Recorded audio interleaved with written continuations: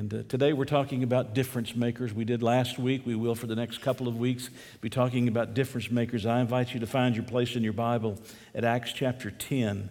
And in just a little while, we're going to begin reading in verse 35 through verse 43. Acts chapter 10.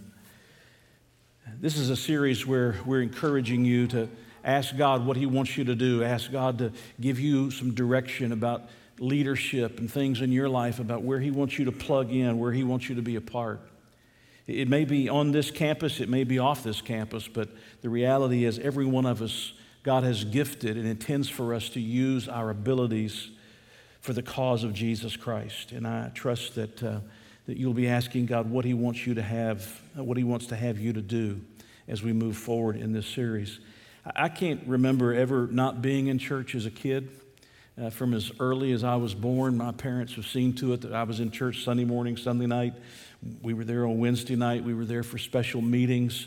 It was a Methodist church that I grew up in until I was a teenager, and we moved outside the city of Atlanta, out to one of the suburbs of Atlanta, Georgia, and I started going to Mount Vernon Baptist Church, and of course that's where I met Christ as my Savior, and my life was transformed dramatically. But for as long as I could remember, my family has been a part of the church. We have been plugged into the church. I can remember as a boy going with my parents. There was an orphanage in the Atlanta area, and I can remember as a boy at Christmas, my dad's Sunday school class gathering together Christmas presents out of the members of his class. He had about 100 in his Sunday school class, and they would gather Christmas presents together. And one of the privileges that I got, my two older sisters and me, my two much older sisters than me, one of the privileges we got was to be able to go with my parents and with some of the members of my dad's class called the Pioneer class, and to be able to go to the orphanage, for instance, at Christmas.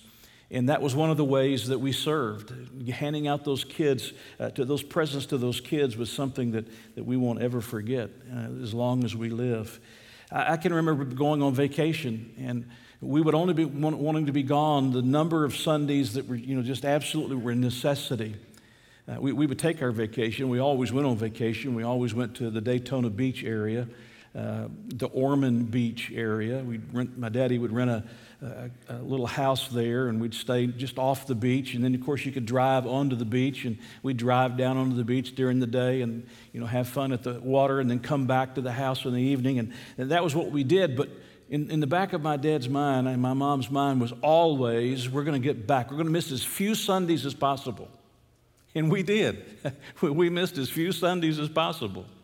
And we were back at the church, and we were serving, and we were working, and we were doing, and we were active, and we were a part. Sometimes it was on the campus, and sometimes it was off of the campus. But for my entire life, I have been working in and around and through and for the cause of the gospel of Jesus Christ and for the advancement of His church in this world.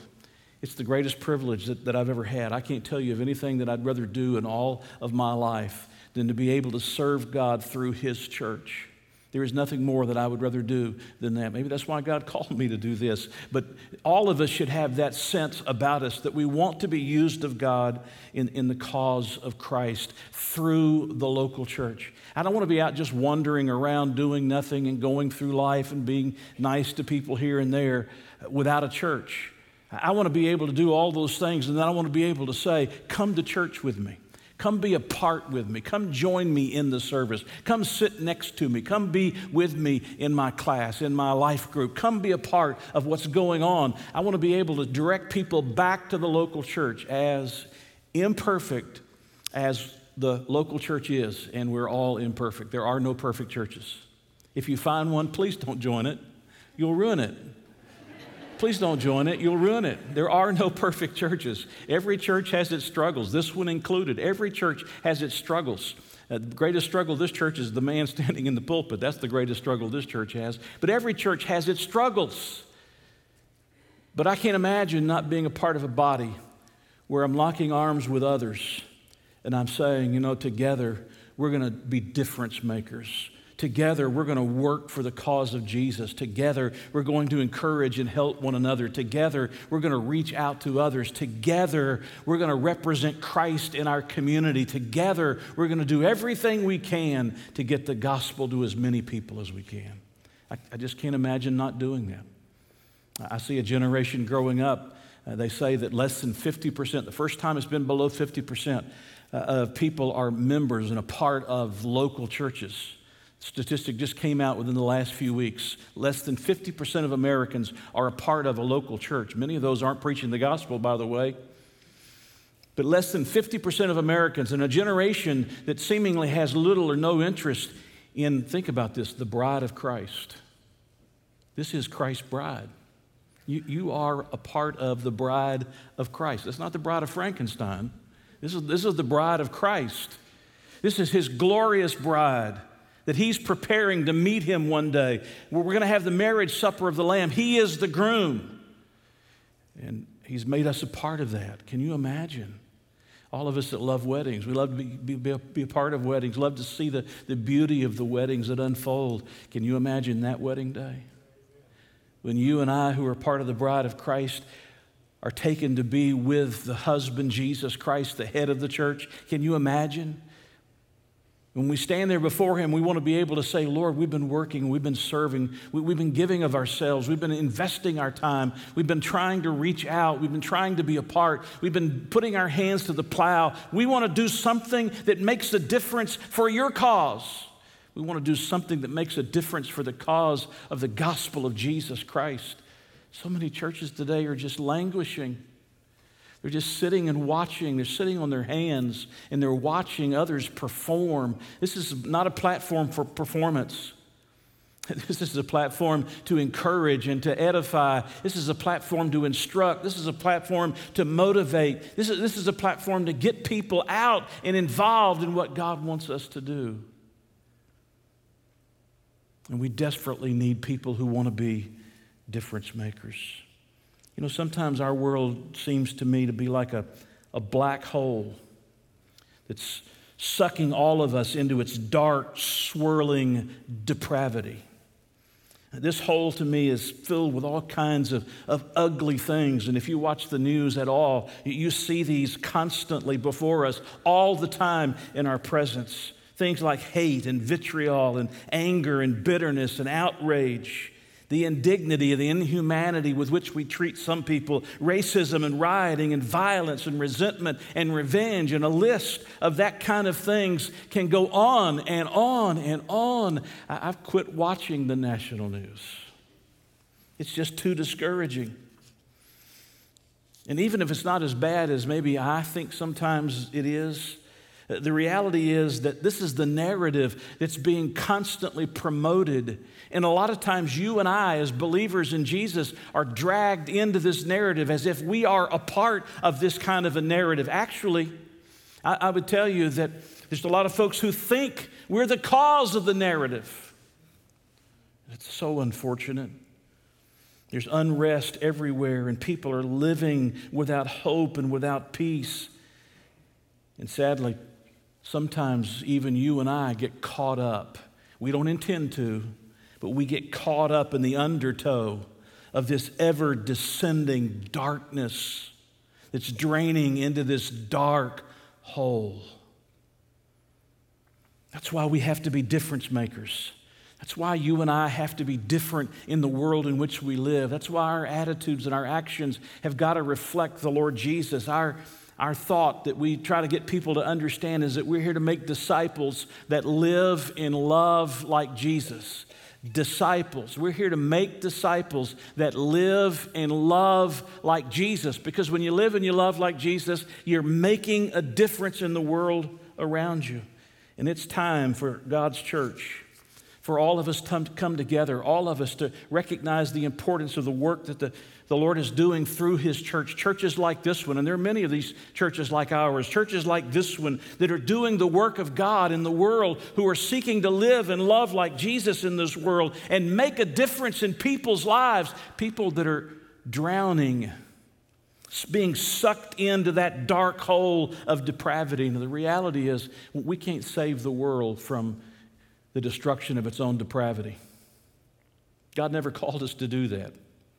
I know sometimes we think we should be doing that. God never called us to do that. As a matter of fact, the only way that'll ever be changed is when the King of Kings and the Lord of Lords come and He rules on this earth.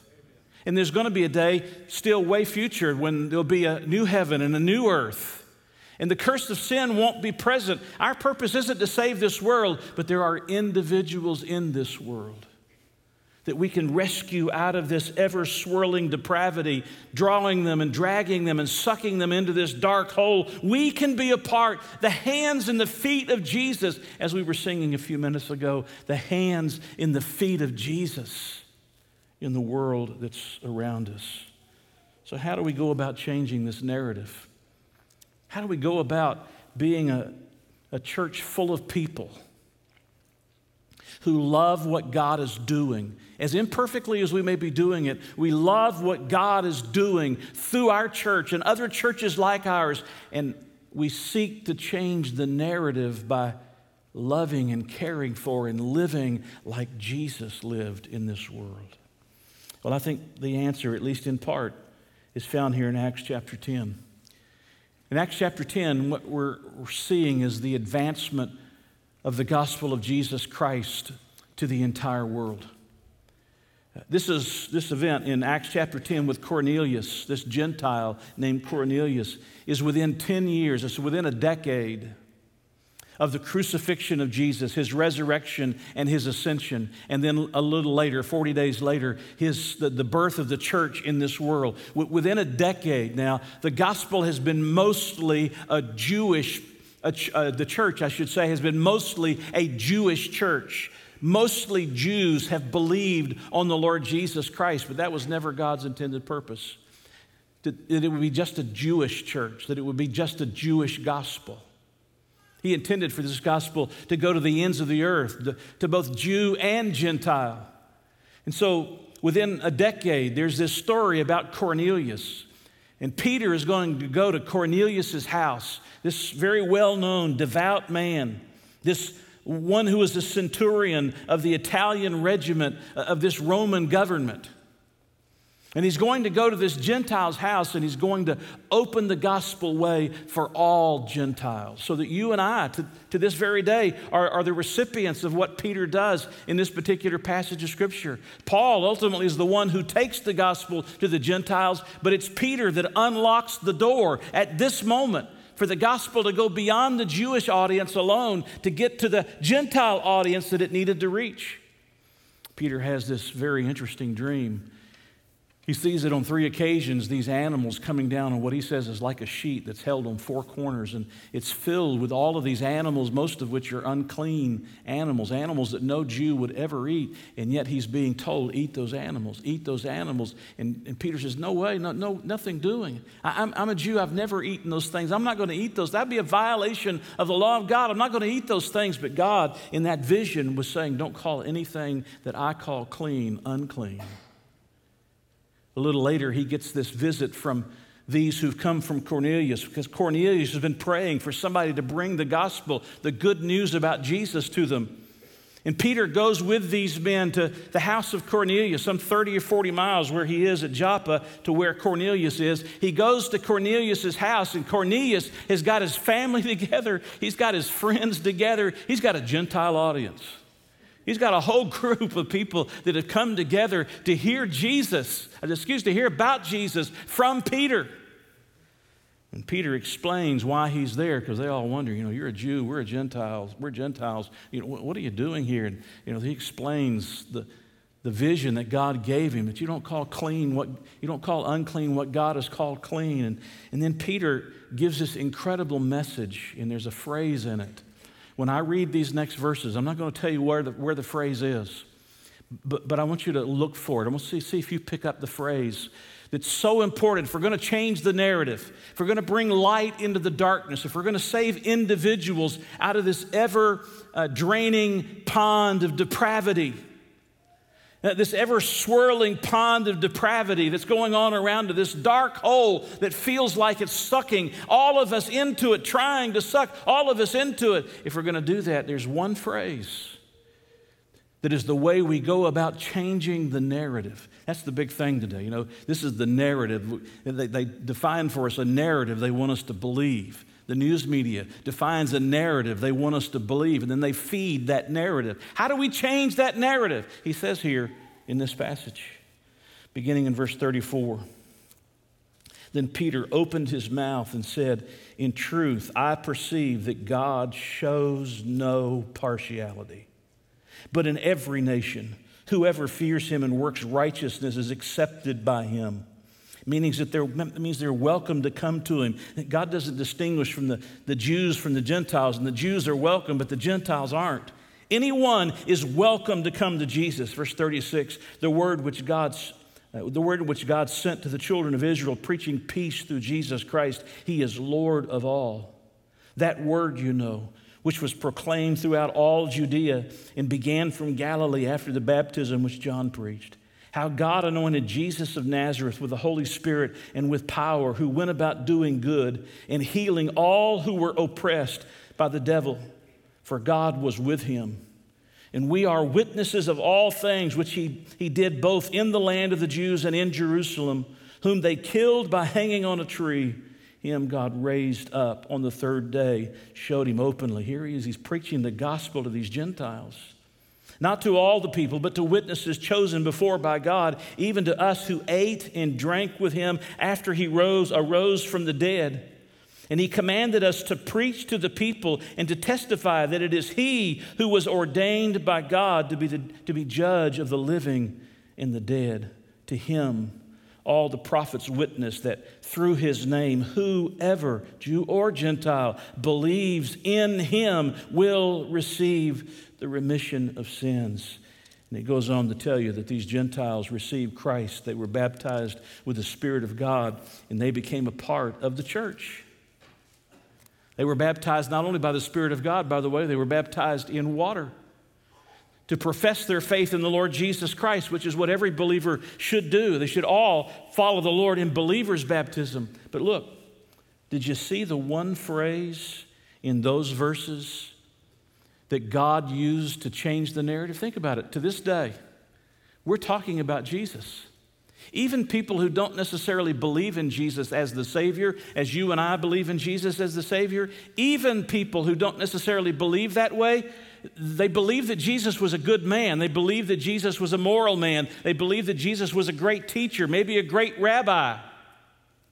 To this day, we're still remembering Jesus in the person of Christ. We're still remembering him. And you and I are worshiping him by being here today. Amen? We're worshiping him by being here today. What was it that Jesus did that changed the narrative? It's a little phrase. It's in the middle of verse 38. Since I've read this passage hundreds of times. But several years ago, I read across this passage, and this phrase stood out to me, and I cannot get away from it. In the middle of the phrase, in verse 8, the phrase is in the middle of verse 38, how God anointed Jesus of Nazareth with the Holy Spirit and with power. Now here's the phrase, who went about doing good. Wouldn't that be an incredible thing to be said about you or about me? That our lives were spent going about to do good. The word good means to be beneficent, to be beneficial to someone else. Just turn a few pages back. Let me give you the idea of this word good. Chapter 4, and look at verse 9. Chapter 4 and verse 9. Well, let's look at verses 8 and 9. It says, then Peter, filled with the Holy Spirit, said to them, rulers of the people and elders of Israel, if we this day are judged for here it is, good, what? A good deed done to a helpless man. That's the good he's talking about. By what means he has been made well. A good deed to a helpless man. Listen to how this word is used in the book of Hebrews. You don't need to turn there. Hebrews chapter 13. It says, therefore, by him let us continually offer the sacrifice of praise to God. That is the fruit of our lips, giving thanks to him.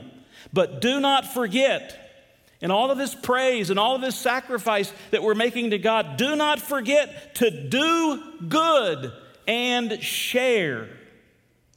For with such sacrifices, God is well pleased. What does he mean? In Acts chapter 10, verse 38, when he says that Jesus went about doing good, it means that Jesus went looking for the needs and meeting those needs. Jesus looks out over the crowd on a number of occasions, and what does it say about Jesus? He had, what's the word? He had compassion on them. Jesus cared about people. Jesus didn't just look at them as numbers or people that didn't have a name or people that were just passing him by. Jesus saw individuals who had eternal souls and who had great needs, and Jesus went about doing good. What if the Church of Christ, the church of believers like you and me, and that was the testimony of our lives, that we were known for just going about doing good. I mean, there's so much mess in our churches. Understand that we're all a mess. I'm a mess sometimes. We're all a mess. Wouldn't it be wonderful if we got to be known not for the messes in our midst, but we got to be known for being the people who in the community and around the world were the people who were doing good. Think about it. Not only was Jesus himself good in the things that he did, but in the name of Jesus, how many good things have been done? How many hospitals have been started because of the name of Jesus? How many places of care for those who are hurting and infirmed or maybe even dying are being done in the name of Jesus? How many acts are being carried out in the name of Jesus? Why? Because Jesus set the example. Jesus set the example. He said everywhere he went about doing good. Think about that phrase for a moment. It was a personal effort. It was a personal effort. It says, who went about doing good? I'm not asking that like a question. Who, as if I don't know who it is. The who points back to the phrase in verse 38, Jesus of Nazareth. In other words, Jesus got his hands dirty in the process. Jesus involved himself. Jesus didn't work by proxy. Jesus didn't work through someone he could hire to do the job, what we might call a deputy. Jesus himself went out amongst the people. Jesus lived in the midst of the people. Jesus was with the people. He showed the disciples how they were to go about doing good. He didn't just tell the disciples to go about doing good. Jesus got his hands dirty in the work. Think about it for a moment. One of the most important passages about the condescension of Jesus is found in Philippians chapter 2. Listen to what he says. Let this mind be in you, which was also in Christ Jesus, who, being in the form of God, that's the outward expression of his inward nature, who being in the form of God did not consider it robbery to be equal to God, something that he had to hold on to and grasp hold of and not let go of.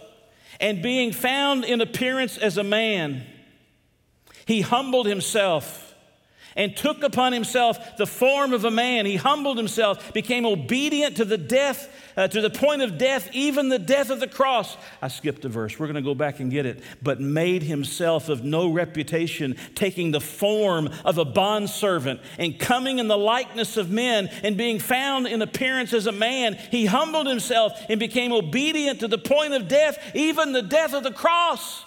Jesus didn't look down from heaven and say, angels, take care of this for me. Jesus went down. Jesus came down and took on him the flesh of mankind in the form of a servant and was willing to give his life even to the place of death. When Jesus says he went about doing good, when Peter says about Jesus that he went about doing good, this was a personal effort. He was involved. We got to be involved, folks. Somebody has rightly said, not one of the least remarkable features of the present age is the system of doing things by deputy. Provided a man has plenty of ready money, he may recline on the sofa or loll in the easy chair in the greater part of the day and still be a most active Christian by deputy. Does his heart yearn to provide for the orphan or to comfort the widow, to clothe the naked and to feed the hungry? He no longer has to seek them out. He's not compelled to visit the scenes of destitution and misery. He has but to subscribe to a few of the available deputies to qualify himself as a philanthropist. And for the remainder of his days, he is freed from the obligations of Christian responsibility by discharging his duties to others working on his behalf. That's the average church. That's where we are. We pay you to do that. Hey, listen, I'm glad to do that. I love doing that. That's a great thing to be able to do, but you got to understand something. That's not just the pastor or the staff's responsibility. We're all supposed to be about doing good. We're all supposed to be going everywhere, doing good. It was a personal effort. Secondly, it was a willing effort. Nobody had to force the son to come. Nobody had to twist his arm. Nobody had to somehow convince him that this was a task that he should undertake. Think about it for a moment. Jesus Christ came willingly. If you read from the King James Version in Acts chapter 2, verse 23, it talks about the determinate counsel. And it almost sounds like when you hear those two words, determinate counsel, it almost sounds like the Trinity got together one day and they were trying to decide who's going to do this. Who's going to take on this responsibility of the redemption of mankind? And somehow Jesus drew the short straw, and the result was that Jesus ended up coming. But that's not what it means when it says the determinate counsel. That's the predetermined plan of God. Before mankind was ever created, God already knew there was going to be the fall into sin, and He'd already had a plan in place. It was predetermined that Jesus was coming, and Jesus didn't have to be made to come. Jesus willingly came. Jesus willingly came. Mark chapter 10, verse 45 says, "For even the Son of Man did not come to be served, but to serve and to give His life a ransom for many." It was a willing effort. Thirdly, it was an active effort. It says that He went about doing good. Who went about doing good. It was no sentimental contribution. He wasn't imagining in his mind some utopian plan that he wasn't going to work out. He went about doing good actively and purposefully. He didn't wait passively for people to come to him. He went out seeking after the people. His benevolent acts were performed on many people that didn't solicit his help. A lot of those who were the objects of his compassion were outside and off the beaten path. They had to be found. Somebody had to go looking for them. And Jesus went through the cities and the towns and the villages in order to help those, as the scripture says, that lay in darkness and the shadow of death. He came and he went seeking those to whom he could do good. He went about doing good. It not only was an active effort, it was an extensive effort. He went about. He went about. Jesus' ministry was not only in Jerusalem, it was throughout all of Galilee and into Samaria. His work wasn't just in the sacred places, but it was in secular ones as well. His blessings weren't reserved for just a specific selected group of people, and there were specific boundaries or enjoyed by one class of people. As a matter of fact, he taught an important lesson. Please don't forget the lesson. You remember the story of the Good Samaritan? A man's beaten, he's left on the side of the road, he's going to die if he's left there. A Levite and a priest on two separate occasions come by, they see this man, they pass by on the other side, they want nothing to do with him. And then a Samaritan. There's already a race issue. A Jew and a Samaritan, a race issue already exists. The Samaritan sees him. The Samaritan pours in oil. That's the healing oil to help his wounds. Puts him on his own animal, this beast of burden. Takes him down to an inn. Secures for him the help that he needs. And says, if there's more charges, when I come back, I've got to finish my business, but when I come back, I'll pay those charges. You know what they were asking Jesus while he gave that parable? They were asking Jesus, what is a neighbor? Who is a neighbor? Because they wanted to restrict it. It's just the people in Judea. And I can't really help everybody in Judea. I'm just going to sort of restrict it down to my one little street. And Jesus came and said that a neighbor is anybody. Hear the word? A neighbor is anybody who has a need that you can meet. A neighbor is anybody who has a need that you can meet. It was an extensive effort. Number 5, it was a helpful effort. He went about doing what? Doing good. Think about it. He could have come like Moses before Pharaoh, and he could have been calling down the miracles of judgment one after another. He could have come to condemn, but Jesus specifically said that he didn't come to condemn. He came to save. As a matter of fact, will you notice back here in this passage where we read a few moments ago? Before he is presented as the judge, he is first presented as the benefactor. Notice verse 3 again, who went about doing good, who went about doing what was beneficial, what was helpful to others, what was a blessing to others, what benefited others. But now look at verse 42. Before he's introduced as the judge, and he commended us to preach to the people and to testify that he who was ordained by God to be judge. Before he was named as the judge, he was named as the benefactor. The one who was coming to benefit other people, the one who was coming to bless others. That's the way Jesus came. He came to do good. You remember what happens in Luke chapter 9? You don't have to turn there. Luke chapter 9, remember what happens in that story? Jesus is on his way to Jerusalem. And he's going to go through Samaria, but the Samaritans won't let him. Listen to it. Chapter 9, verse 51. Now it came to pass when the time had come for him to be received up, that he steadfastly set his face to go to Jerusalem and sent messengers before his face. And as they went, they entered a village of the Samaritans to prepare for him. But they did not receive him because his face was set for the journey to Jerusalem. When the disciples, James and John, saw this, they said, Lord, do you want us to command fire to come down from heaven and consume them just as Elijah did? Can you hear James and John, these sons of thunder? Let's get them, God. Let's destroy them, God. Verse 55, and he turned and rebuked them and said, you do not know what manner of spirit you are of. For the Son of Man did not come to destroy men's lives, but to save them. And they went to another village. His disciples want to call down fire on the Samaritans. Let's get them. They treated us this way. No, that's not what Jesus did. That's not what Jesus was teaching his disciples to do. This was a helpful effort.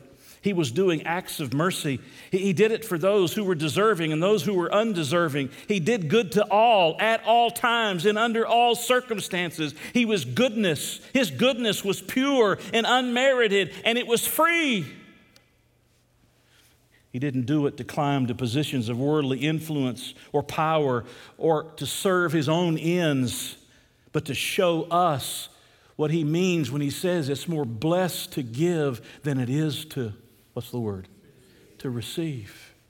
Not only was it a helpful effort, it was a determined effort. It was a determined effort. Who went about doing good? Who? That's Jesus. Went about everywhere he went. He was working to do what? Do good. To bless others, to help others, to reach out to the hurting, to reach out to the broken. This was a determined effort. I mean, he was rejected at times, but he kept moving forward, didn't he? He wouldn't be stopped by those that refused to believe in him or sought to destroy him. He persisted through the taunts and the troubles because he was determined to help those that would receive his help. And think about it. Was he respected by the religious leaders of the day for the good that he did? His reputation was that of an imposter or a blasphemer or a demoniac, but he kept on seeking the salvation of all of those people, even, are you with me? Even his enemies. Even his enemies. Who went about doing good. This is the consistent teaching of Jesus to his disciples. In Matthew chapter 25, during the tribulation period, that's a period that's still yet to come, 7 years of hell on earth, if you will, when the Antichrist will come to power He'll rule. He'll set himself up to be worshiped himself in the temple in Jerusalem. And the persecution against the Jews will be as severe as it's ever been, worse than it's ever been. And yet Jesus said, if you give a cup of cold water to one of my brethren, you put clothes on their backs to one of my brethren during that period, it's like you're doing it to me. Or think about what James said in James chapter 1, verse 27. He says that pure religion consists in visiting the orphans and widows in their affliction. Oh, I don't want to get out of my comfort zone. I don't either. Until I get out there. And then I find out that I get blessed more than I bless them. Jesus went about doing good. That's supposed to be the standard by which we measure our lives, that we go about doing good. We test our speech by it. All of you social media people, we test our speech by it. Let no corrupt communication proceed out of your mouth or through your keyboard. But that which is good to the edifying, to the use of edifying. We test our amusements by it. Am I resting? Am I regaining strength? Am I recuperating myself so that I can go back and do more good? Or am I wearing myself out so that I can't do the good I ought to do? Our businesses are tested by it. Is the general outcome of our business the good of others? Do we carry out our business in a beneficial fashion to help others? This is the way we test the use of our time. Are we investing some of our time, if not a large portion of it, in something that's valuable for eternity? It's the way we test our position in life. Say, I want to climb the corporate ladder. I want to climb the political ladder. Well, with that rise of success, will it make you able to do more good? You get what I'm saying? Y'all don't get it? You get what I'm saying?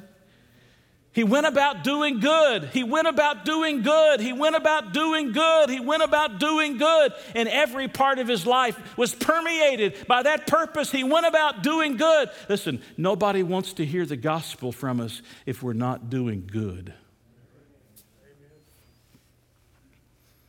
Think for a moment, and I'm almost through. Think for a moment about the people in this world who have been marked as conquerors or as despots. Think about Kim Jong-un or Mao Zedong, or think about Adolf Hitler. Or if you want to go further back, think about Caesar or Alexander or Napoleon. Do you know what marked the rule of those of the past and even those of the present? It's marked by death and wounds and poverty and sorrow and ruin. But look at the contrast when it comes to Jesus. The one who's the King of Kings and the Lord of Lords came to bring life and immortality to light. He opened up to men the hope for the present and for the future, as well as the way to peace between God and men. He did good to bodies. Think about that. Ask the blind man, those blind people, those with the challenges with their sight, when he gave them their sight back. Ask those whose ears were opened. Ask those that were lame that he lifted up and made them to walk. Ask the 3 occasions where Jesus raises the dead. Ask that widow woman, that widow woman whose son dies. Ask that woman who reaches through the crowd just to touch the hem of his garment. Ask those lepers. Nobody else wanted anything to do with them. But Jesus reaches out and touches them, heals them. He did good to bodies. He did good by his words. I mean, we're still talking about his words. You know how long that's been? Y'all know how long that's been? That's like 2,000 years. We're still talking about his words. He did good by his words. He did good by his witness against sins and superstitions and traditions. He did good by his patience. Don't pray for patience. Tribulation works patience. When you pray for patience, you're asking for trouble. Don't pray for patience. But understand that part of doing good is being patient. When he was reviled, he reviled not again. When he suffered, he threatened not. Now look, We can't imitate the miracles of Christ. If you go out and try to imitate the miracles of Christ, please call me. I want to come with my phone. I want to videotape because you're going to look like an idiot. We can't imitate the miracles of Christ, but we can imitate his benevolent approach and actions toward others. Did you hear that? We can't imitate the miracles of Christ, but we can imitate his benevolent approach and actions toward others. As a matter of fact, if you don't hear anything else, please get this one statement. To be a doer of good should be the shortest definition and the clearest description of what it means to be a Christian. To be a doer of good should be the shortest definition and the clearest description of what it means to be a Christian. And that's the way we're going to change the narrative. As long as we keep living in that same self-centered, selfish world, thinking only about us and how the things that we have will take care of us, and we pay off somebody else to take care of things we don't want to take care of, until we get out and put our hands to the plow and say, I want to make a difference in somebody's life.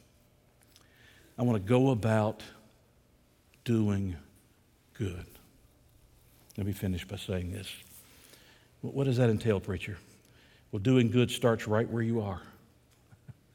Okay, I'm going to go look for a project on the other side of the earth where they don't have any water, they don't have any way to have the sustenance of life, and their bellies are distended. I'm going to look on the other side of the earth. Don't look on the other side of the earth till you've looked in your own backyard. Doing good starts right where you are. Doing good seeks opportunities for expression. It doesn't wait for opportunities to be dropped in its lap. It goes looking for the opportunities. Who can I do good today? You're going to leave here in a few minutes. You're just going to lay around all afternoon? Well, that's okay. Maybe that's a good thing for you to do. But are you going to ask the question, who can I do good to?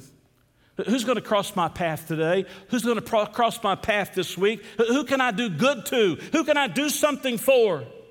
Doing good doesn't have to be hard. It can be as simple as a card that's written with a note in it, or a pat on the back, or a prayer over the phone. It doesn't have to be hard. Doing good is about meeting a need. It's seeing somebody else who needs something and saying, what I have, I gladly give to you. Doing good leaves others better as a result. Doing good leaves others better as a result. Remember what Jesus said? Matthew chapter 7, verse 12. So in everything, do to others what you would have them do to you. It's called the golden rule, right? Not do to others before they do to you.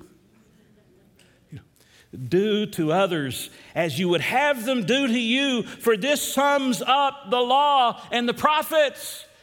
You know why people wanted to be around Jesus and listen to Jesus and wanted the gospel of Jesus? Because they were people who cared and did good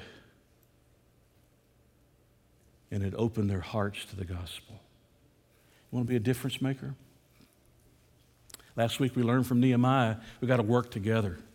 We got to work together. This week we learned if you want to be a difference maker, you just go about doing good. You go about doing good.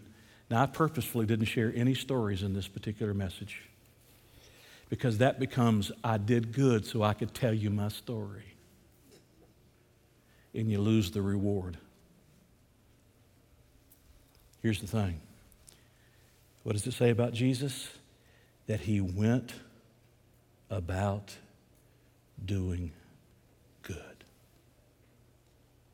May that be the description, the definition of what it means to be a Christian, and the clearest description as well.